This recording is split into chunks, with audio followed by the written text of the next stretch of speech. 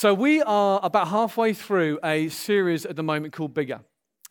And it's a way of summarizing the whole of the amazing book of Hebrews. The book of Hebrews, in simple terms, is a book written by someone that we do not know, ultimately God, through a human.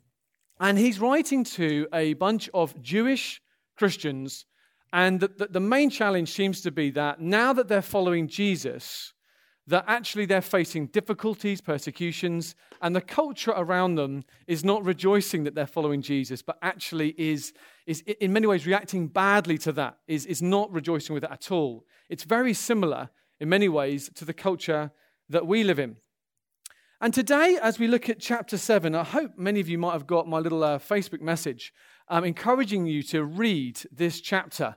Because at first glance, chapter 7, it might have, like in my Bible, at the top, it says, the priestly order of Melchizedek. And when you first read this chapter, if I'm honest, it can seem a little bit confusing. And you can look at it and think it's talking about this guy called Melchizedek and what on earth is going on.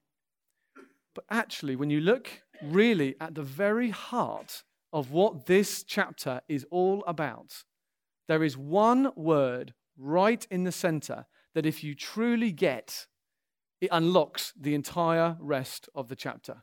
One word: hope. You see it here in verse 19. A better hope is introduced. Now, hope is defined as a feeling of expectation and desire for something specific to happen. It's a feeling of expectation and desire for something specific to happen. Now, if you've been a Christian for any kind of length of time, you'll probably know that the right answer as to what we are meant to hope for above all else is one person and his supremacy, and his name is Jesus. We know the theory, but the reality is, I find in my heart, the older I get, the more I look, the more I realize that actually my head can think that, but my heart actually effectively puts its hope in 100 other places. I mean, it's almost embarrassing to admit, but when I was thinking about this, I was thinking, do you know what? Recently I got a new jacket, rather nice wax jacket, and I ordered it online. And even though it was coming the next day, those 24 hours of waiting were like, there was little else on my brain, if I'm really honest, apart from the arrival of this jacket. And here it came, and it's lovely, and it's here today, so you can meet my jacket if you want to. But the reality was that although I still loved Jesus in that time, my heart was actually, in many ways, set on something as silly as a jacket. I know I can see this in my life. Sometimes we can set our hopes on not a new jacket, but maybe a new week. Yeah, my heart is actually functionally set on a new period of time where suddenly everything will miraculously get better. Sometimes, maybe at this time of year particularly, we can be setting our hopes on a holiday. Yeah? You're just going, and actually really what you're doing is your real heart hope is on that 2-week block coming up. You do love Jesus, and you kind of know in theory that he's where you're meant to put your hope, but actually emotionally, if we could dive into your soul, actually that's really where your hope would be. When you get to my old age, and your metabolism slows down, I'll be honest, you can start to set your hope on even being a certain weight and size. You can think, that's what I'm actually really living for, to look a certain way.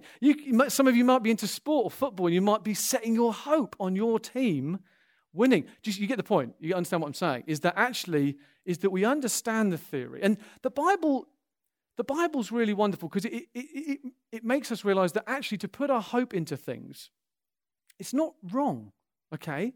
We are designed as people, as humans, to have hope.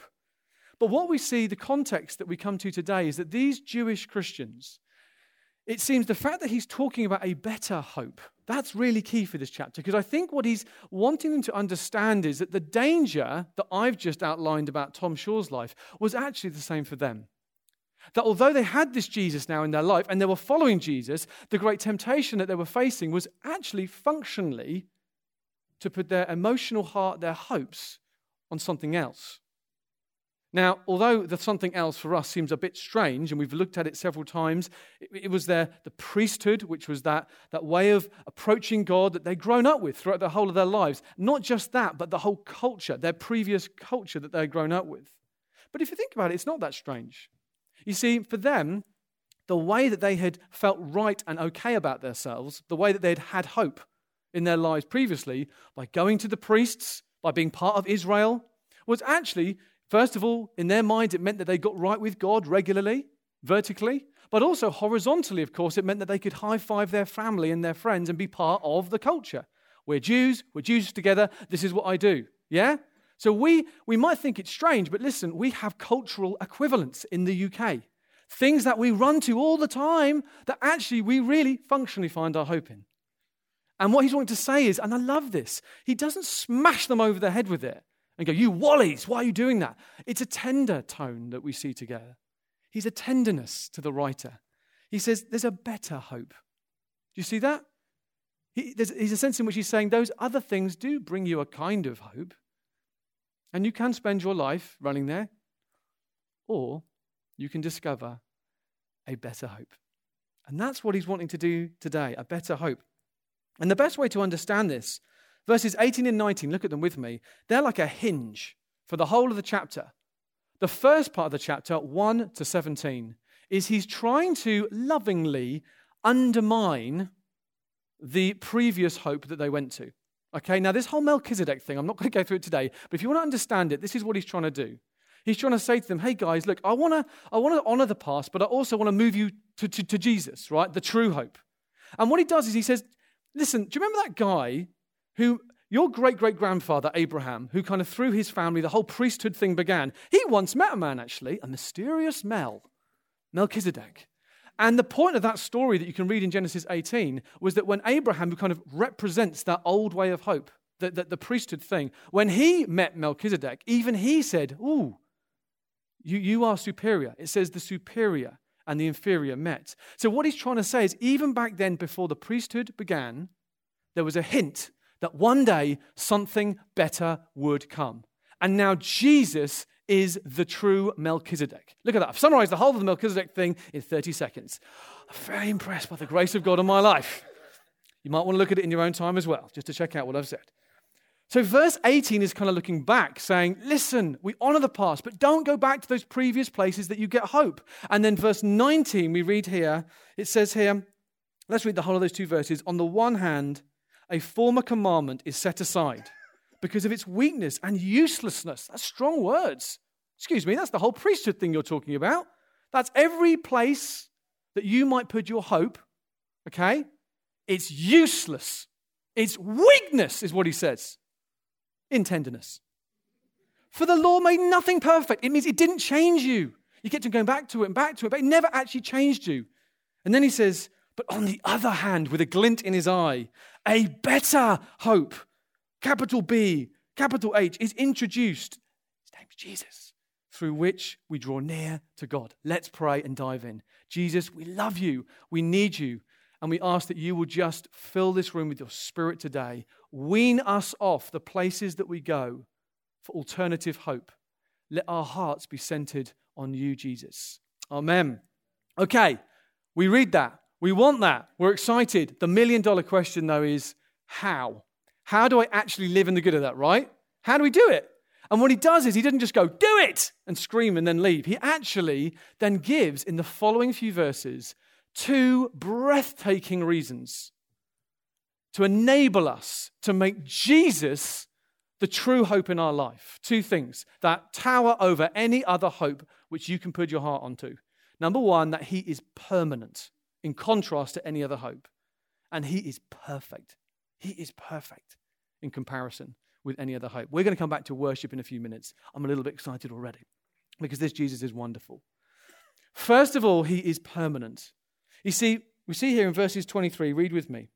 The former priests were many in number because they were prevented by death from continuing in office. But he holds his priesthood permanently because he continues forever. He continues forever. Now listen, what he's doing is he's trying to help their brains understand what's happened. Now, the priesthood was a good thing. The priesthood was a wonderful thing. When you read the Old Testament, the world was without hope. God chose a people, and he gave them the gift of the priests, who were humble men, but ultimately were there to give hope to the people. When they mucked up, it wasn't curtains. What they did was they ran to the priest. The priest was symbolic of hope, okay? And he honors that. But there was a small problemo with the priests. They tended to die. In fact, they always died. So you just imagine, you go to this person who's almost like a counselor or your best friend, this person you go to and you tell your innermost secrets, this priest, and then he dies. And what he's trying to say is, even those people that you went to that gave you some kind of hope, they will always die.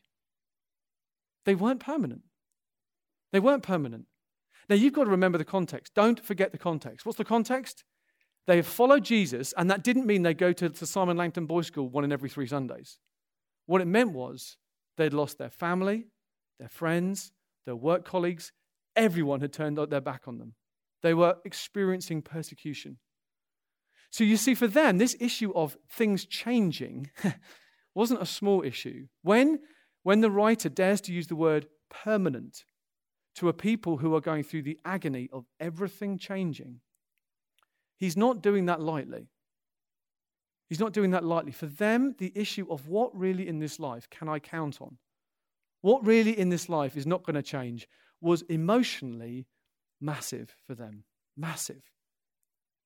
And I don't know if you're like me, but honestly, I've never been through anything like they went through. But I still hate change. I hate it when Morrisons move everything around. I'm still flummoxed a year on.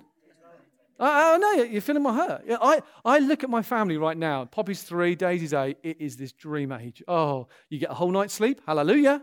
And they haven't gone all kind of like crazy in their teenage years. They're just this beautiful, it's like this little ball of gorgeousness, these 3 girls. And I find myself saying, don't you ever change. And my heart is unconsciously on that. Some of you have got beautiful friends, and they're a gift from God. And unconsciously, you actually functionally put your hope on that never changing. Some of you have got beautiful houses, and you've moved to those lovely houses. And then suddenly, the development's about to happen. You know the NIMBY thing, not in my backyard? That is a scream of the hearts of everyone in this world who lives in certain places. Don't let it change. Don't let it change where I live. Small group. Many of you in small groups, and some of you in small groups that you love.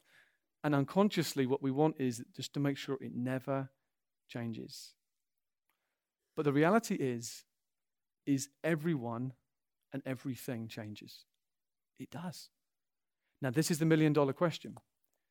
If your heart is actually set on the hope that nothing will change, when it does change, you will get hurt. Hope and hurt are just a heartbeat away from each other. What you put your hope on, if it's not Christ, what you put your hope on when it disappoints will always lead to hurt. I remember the summer of 2013, the summer of hurt for me. In 24 hours, 3 things happened that were just, for me, and I'll do my best to explain them, but sometimes these things don't sound that dramatic, but to you, they really, really are. I went to this meeting of these leaders of the movement they were a part of, these apostles in London. And the first thing that dawned on me was, as they were discussing, the previous leader, a guy called Terry Virgo, who had led the movement for 40 years, he had stepped aside from leading the whole thing. And it hit me. It just hit me. And I had this involuntary grief. They were all very relaxed about it. They'd processed it already. And I was sitting there on the brink of tears because I love this man. And then the second thing was, because of that, it meant that an event that I'd had the privilege of leading for 10 years, with ultimately thousands of students and 20s from across the world coming to, called Mobilize, was no longer going to happen. And I tell you, in that kind of meeting, you want to be together. You want to be like, impressive. I was this close to blubbing like a baby, and not in a good way. I had to leave that meeting. I remember leaving it and very, very promptly, just jumping on the tube. And I just felt this wave of grief for those 2 reasons. And then when I got home, I remember picking up my emails, and Tim had said, Tom, just to prepare yourself, after 3 years of working and lots of money, it looks like the council are going to pull the plug on the building. And I remember that night, Wasn't a good night. I remember sitting in my lounge, and as it got darker outside, I just didn't bother putting the lights on. You ever done that? You're just sitting there in the dark. It just feels appropriate somehow. Sitting in this dark room for like 2 hours. It was very hard. And some of you have been through far bigger things than that. But you know what I'm saying. You know that what you put your hope in, if it's not Jesus, will ultimately let you down and cause great hurt. Now, this is the deal. That was a very painful experience, but it was also one of the most precious experiences of my life. Because what it allowed me to begin to realize was when I put this thing, this precious, tender thing called my heart and my soul, which is so fragile, when I put it anywhere other than Jesus, anywhere, even with my kids will grow up and change. Your small group will change. Your friends probably will at some point leave or go away or do something else. Things change. And what I realized, and what this is telling us, is that ultimately, Jesus is the only one who is permanent. He is the only one who continues forever. He is the only one.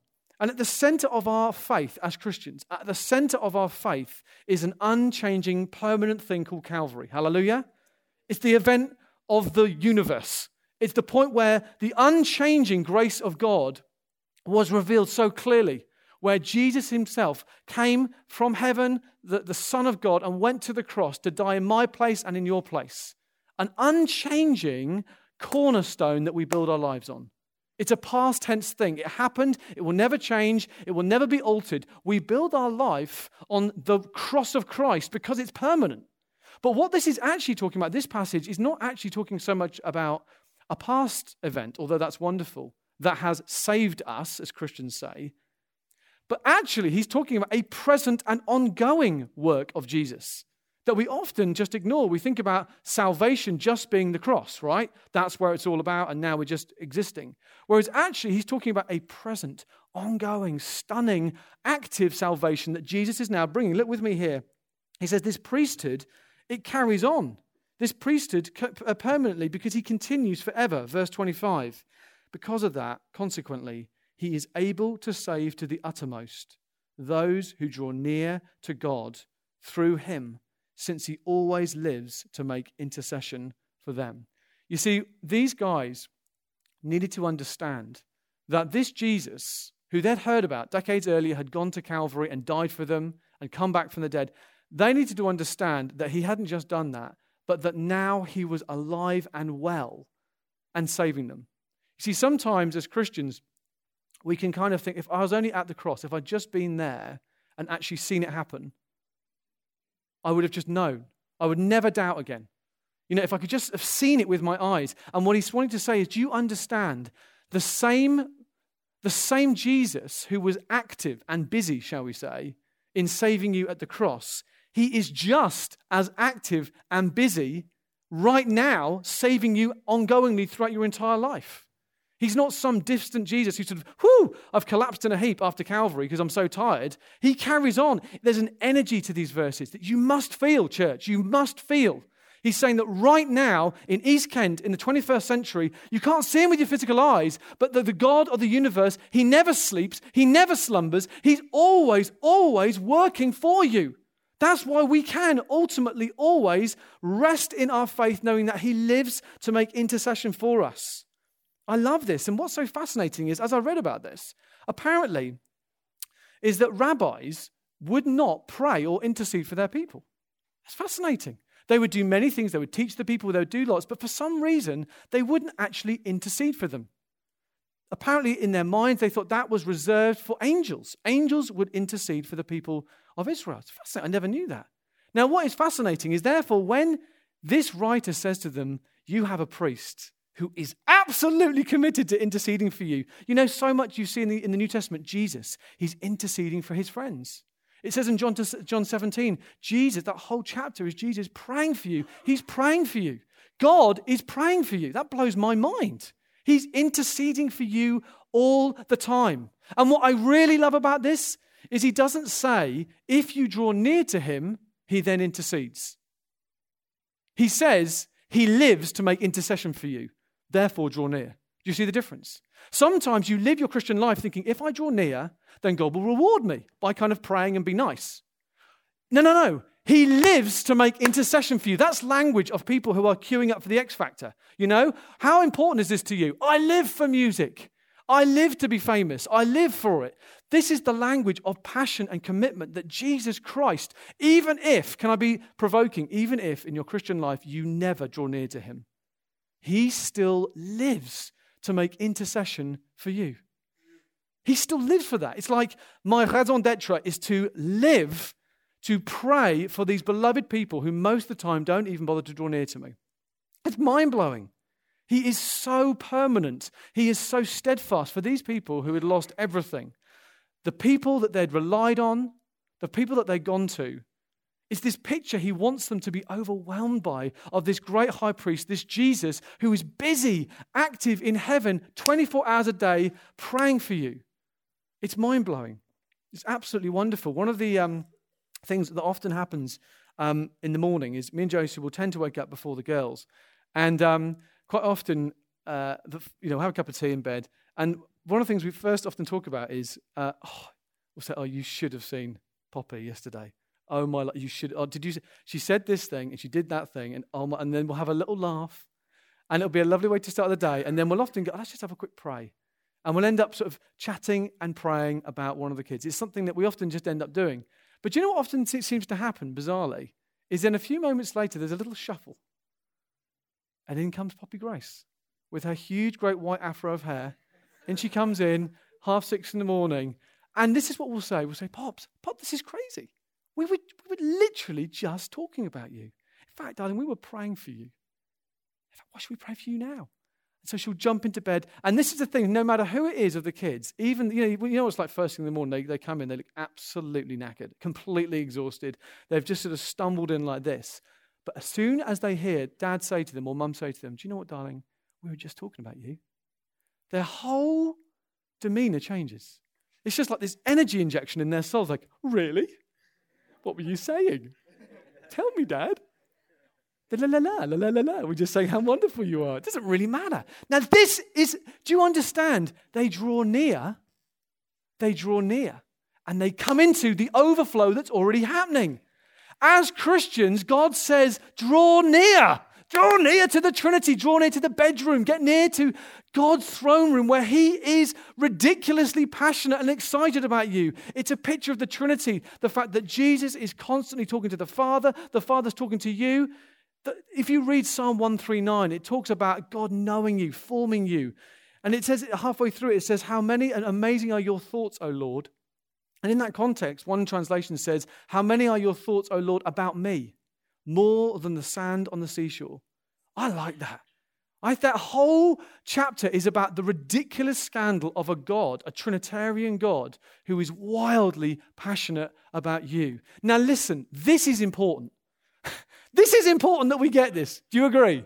It's really important that we live with this picture, that this is the God who is for us. Or else what will happen is we will functionally never put our hope in that God. And he says, listen, when everything changes in your life, when your friends move on, when your body starts to fail you, when your emotions start to fail you, you were Mrs. Solid, and then suddenly your emotions are down, and everything changes. When the place that you live changes, where your kids change, when everything changes around you, he wants us to be filled with this incredible picture, to draw near to this picture of a Jesus who never, ever stops praying for you, loving you, joining with the Father. That's what's happening right now with you, believe it or not. You may never draw near. He still lives to make intercession for you. Hallelujah. It's amazing. This is ridiculous. We should be spinning around or something. Why would God do this? Why would God love us so much? It doesn't make any kind of sense. And God, this is the thing, is he will kick. We have a God who kicked over the tables, right? He's not polite. He will kick over the table that you're leaning on. If your hope is on anything else, you'll go, I don't like that. I love them far too much. Whoopsie daisy, bosh, there he goes. And you're on your face and he goes, look at me. Look at the one who lives to make intercession for you. Are you persuaded that Calvary was the most breathtaking work of God's energy and passion and busyness? Let's put it in those terms. Yes? Is he less busy now? No, no, he isn't. And right now, I just feel for some of you, there's like a battle of faith. It's just, can I really believe? Yes, you can believe this, but it gets even better. Because it's not just that he is a priest. He is the one who will never change, and he wants your hope of your heart more and more and more on him. It's not just that he is the permanent one. It is also that he is the perfect one. Look with me at these next verses. Verse 26. For it was indeed fitting that we should have such a high priest, holy, innocent, unstained, separated from sinners and exalted above the heavens. He has no need, like those high priests, to offer sacrifices daily, first for his own sins and then for those of the people, since he did this once and for all when he offered himself up. For the law appoints men in their weaknesses as high priests, but the word of the oath, which came later than the law, look at this, appoints a son who's been made perfect forever. Now, what the writer's trying to do, the real heart of what he's saying is this. I've contrasted changing priests with the unchanging Jesus. Right, we got that, jing. Now what he's doing is, I want to now turn up the contrast between weak, sinful, failing priests and Jesus, who is perfect. Now he's trying to turn up the contrast, not between things that change and don't change, but between things that are ultimately imperfect and someone who is perfect. Again, think about this. For them in their context, this would have been huge.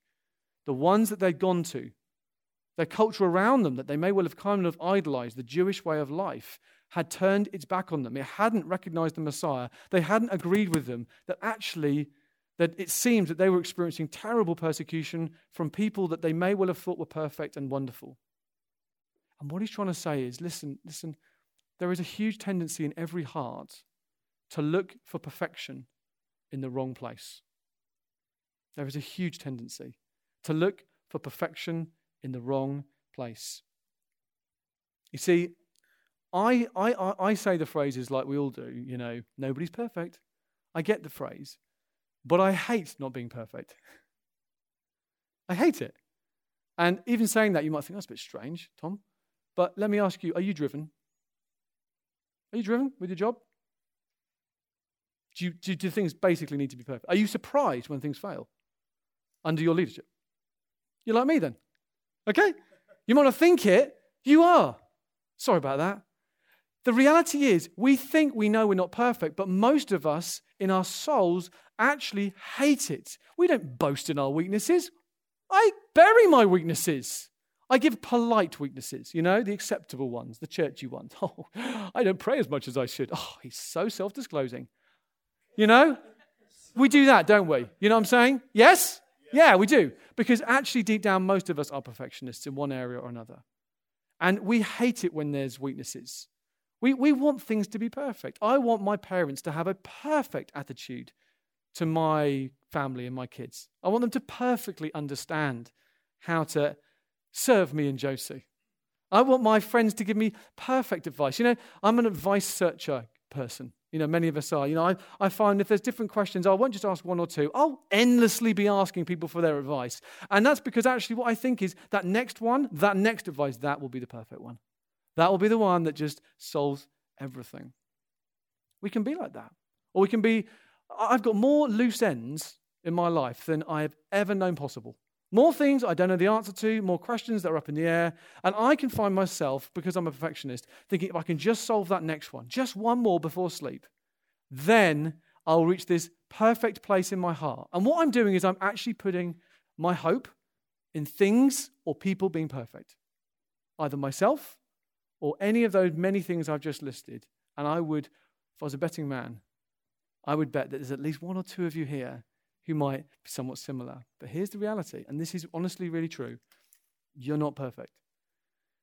And anything or anyone that you put the weight of expectation of perfection on, anything or anyone other than Jesus, will ultimately come crashing down. And you, if you put your heart there, you will experience hurt.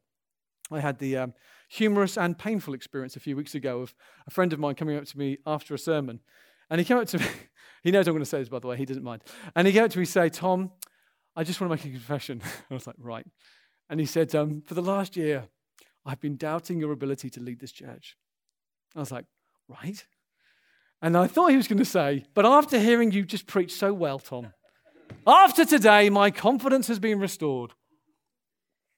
It never came. The nice bit never came. Now, I think he was trying to get to that nice bit. It never actually came. But as I thought about it, I thought to myself, first, you feel a little bit hurt, but you think, wait a minute. I'm flattered he's taken 8 years to get to the point of actually realizing, of course I don't have the ability to lead this church. Whatever made you think I had the ability to lead this church? Of course I don't. And actually, when you come to that place of realizing the job you're in, the role you're in, anything really, you don't have the ability to do it. Of course you don't. Actually, rather than it being a depressing thing, it's actually the most liberating thing in the world. Because what we're doing is we're trying to put our hope and weight of expectation of perfection on anywhere apart from Jesus. And when we do that, it always fails. And what he says is, I want you to understand, look at these verses here. The language of verse 26 is stunning. He's talking about a perfect Savior. Do you see this? He says, this high priest who is holy, that means separate, beautiful. He's innocent. He's unstained, separated from sinners and exalted above the heavens. What he's trying to do is saying, do you understand the perfection of this Jesus that you are more intimate with than even the breath in your lungs? Do you understand the perfection of him? No, you don't. Nor do I. We have a tiny glimpse of it this side of eternity. He's trying to say the level of perfection of this Jesus now that you go to. You see, we can think of my first point of like Jesus being busy and interceding for us. You could, be forgiven for thinking Jesus is like, I don't know, a well-meaning but animated protester outside the Houses of Government, the House of Parliament or whatever, sort of arguing to the government for some sort of change. That's not the picture of Jesus at all. He's holy. He's unstained. He's a perfect son. He has the voice and the ear of the Father, which means even the smallest whisper that Jesus makes on your behalf, even the smallest whisper, has the immediate attention of the Father. That's an amazing thing.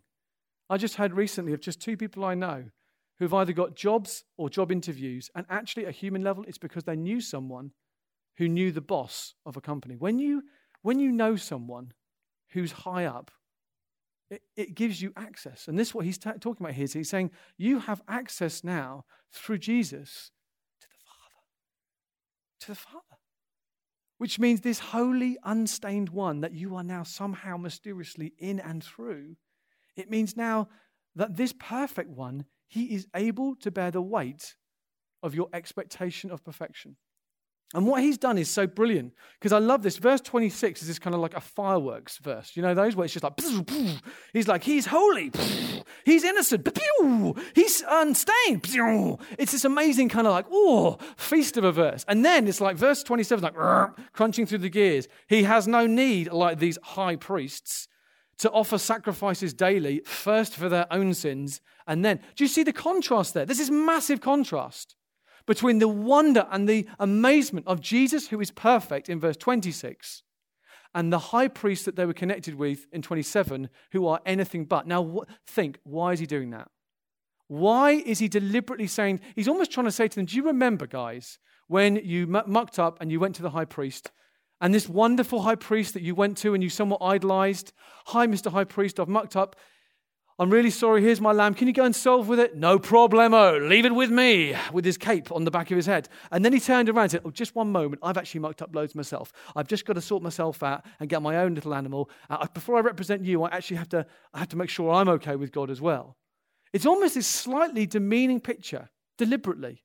Verse 27 has got a very sort of earthy feel. It's like, do you remember? Those priests had to actually deal with their own sin before they could go to God. What he's trying to get them to understand is that every leader in this world, every person who we might try and put on a pedestal, is actually utterly and completely sinned and flawed like us.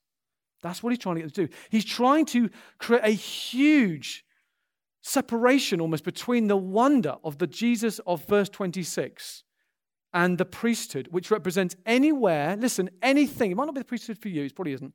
Anywhere or anything that you try and make perfect, anything in your life that you would put in that bracket, he's saying it is unable to bear the weight. Now, why is he doing that? Because he wants them to be disillusioned with anything other than Jesus. He's deliberately wanting them to be disillusioned with their previous places that they went to for hope. He wants them to be disillusioned. It's fascinating. Why is he doing that?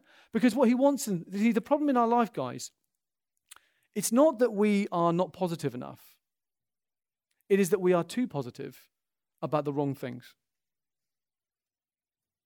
It's not that we are not positive enough. It's that we are far too positive about the 1,000 different places where we put that weight of expectation, your children becoming a certain way, your spouse becoming a certain person, your next job that you're going for, the next place that you might go to, the friends that you have around you, about yourself. What he's saying is actually, when you look at verse 27, he wants them to be disillusioned so that they would therefore understand that the only place that we can truly find that can bear the weight of that deep desire in us for expectation of perfection is Jesus alone. That's why he's saying, set it aside. The first verses we read, set it aside. It's useless. It's weakness. Wherever you look for that perfection, probably including yourself, he's saying, set it aside. Don't let it be the place that you run to. Don't let it be the place that your heart goes to. Don't look for friends or a role in church or your... So, as I was praying for some, I know for me, and many, when you're even thinking, before you get married, you can think that your partner is going to be perfect. And so you kind of get into this cycle of expecting perfection, and it can be very unhelpful. I love the Bible. It says, he who finds a wife finds a good thing. That's it. It's a good thing. It's very flawed. There's going to be lots of challenges, but it's a good thing. And it's almost a summary of anything in your life. Anything. He who has kids finds a good thing. But don't ever think that they're going to be. Don't put the weight of expectation of perfection. Don't do that on them. Don't put it on your friends. Don't put it on your health. Don't put it on your bank balance. Don't put it on your reputation or the job that you're loving now. Don't do that. Don't do that. Nothing. Listen, can I even say, don't even put it on church. Don't put it on church. I love church. You might have gathered that. I give my life for the local church. I love church. But the Bible says we have this treasure, that's Jesus, where? In a palace of impressiveness. Oh no, in a jar of clay. It's deliberately saying, listen, church is amazing. But you know what? The only good thing going for us ultimately is Jesus. There was a chap who left the church a little while ago, and he wrote to me, and it's quite a firm letter. And really what came out was he was saying that I think when I think about this church that you don't pray enough, that you don't do this right, that this is not right, and this isn't good enough. And at first it was like a bit like a sort of machine gun of different things. And I felt a little bit upset, if I'm honest, and a bit defensive, you know. But then I thought, do you know what? He's kind of right. We probably don't pray enough. You know, we probably don't, in some ways, love other people enough. I probably don't love my neighbor in the way I probably should. I probably don't care for people as I should. And I thought about it. The more I thought about it, I thought, you know what? In a way, at one level, he's completely right. And you know what? And I wrote back, and it was just God just gave me this like revelation of grace. Just like, I wrote back to say, do you know what? I absolutely agree with you in so many ways. I think I'm stunned that there's anyone in this church under my leadership. And I genuinely meant, I thought, I have nothing going for this church apart from Jesus. Amen? I mean, I love this hall, but you know what I'm saying? It's the normal hall, the 1960s hall in a field somewhere. And you just think, you know, we do our best and everything, but the only one thing going for this thing, the only thing that can bear the weight of our expectation of perfection is what? Is Jesus. He is the one, hallelujah. And when that starts to really get into your soul, it really does change emotionally how you live. It's not just some Sunday truth. It starts to change how you live, because what happens is it frees you to start to actually be able to fail. Isn't it weird? It actually allows you to start to fail a bit, which sounds so weird, but God allows us that so that we can go, do you know what? I was putting my weight of hope on all these other things. And you see, when you look at this verse here, and we'll finish with this, when we come here, in this verse here, 28, it says, he is exalted above the heavens. What he's saying is there is only one person who is always up. Do you understand that? You see, in our lives, what we do is there's Jesus, one of many different places we put our hope of perfection. And actually what happens is we put our hope here and then, it fails. And we say phrases like, I had such high hopes for her as a friend. And it just went wrong. She let me down. I had such high hopes for my work. And they didn't promote me. I had such high hopes that I would fly in this role. And it went horrendously wrong every time I tried to do it. And do you know what? I think there's a part of God which is going, yoo-hoo, over here. I'm the only one who's exalted. When our hopes go down on everything else, there's only one left remaining. Hallelujah. And the quicker we learn that in our lives, the quicker. Do you know what? You can actually realize the pressure is off. The pressure is off. Your life is not meant to work. Do you realize that? We think that actually when you follow Jesus, what it means is if I do these certain things, then my kids will grow up really well and I will have this nice life. And actually that does often happen because God's kind. But the only guaranteed promise that you get is Jesus. That's the only one. And rather than that being depressing, that's actually the most amazing thing in the world. Because do you know what? When we meet him, we meet this one who is exalted, that we kind of understand a little bit now. When we actually meet him, there will not be a single complaint in our hearts. Do you know that? When we finally meet him, there will be no sense of us going, oh, well, there you are. Oh, I thought you were going to be more amazing than that. We will be face down, worshiping, and he'll be saying, don't do that, stand up, look at me, you're my beloved. You see, the quicker we learn in our lives that actually only he can bear the weight of that expectation of perfection, listen, your marriages are going to get saved. The quicker you learn that. Don't put that on your spouse. Don't put that on your kids. Don't put it on anywhere else. It will change the way you live. It will change everything because suddenly, although those things are good and I want them and I desire as many blessings as the Lord would give me, the more that we realize, do you know what? Actually, it is Jesus and Jesus alone. And that is not some hardship. That is utter joy. He is a treasure, capital T. Hallelujah. Let's stand to our feet. But Sam, can you lead us in worship? Anyone here like to worship this Jesus? I'd like to worship this Jesus. Let me just pray for us.